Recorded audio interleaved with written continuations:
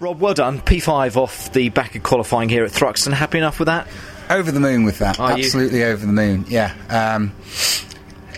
We knew we didn't have the best suited car to this circuit, and I think it's clear that the Hondas are something else around here. And then when we did the test day here, the balance really wasn't great, and if I'm honest, we were struggling quite a bit. But the boys have done an awesome job between the test and here. They've changed everything on the car, and from when I first went out in FP1, it was really good and really nice balance on it. So the target was top 10s, and that seemed realistic after FP2. So to be P5, and it was a really on the edge lap. I think I can promise you that it was on the limit.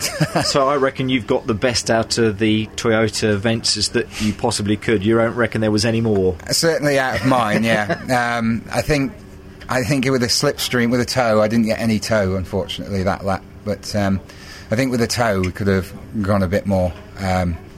But, you know, that's lady luck. Yeah, very much so. And compete race-wise tomorrow in race 1, no reason why you shouldn't do, Rob? Yeah, you know, FP1, we went straight for a race run. FP2, we threw a pair of fronts on it, and then just carried on working on a race balance.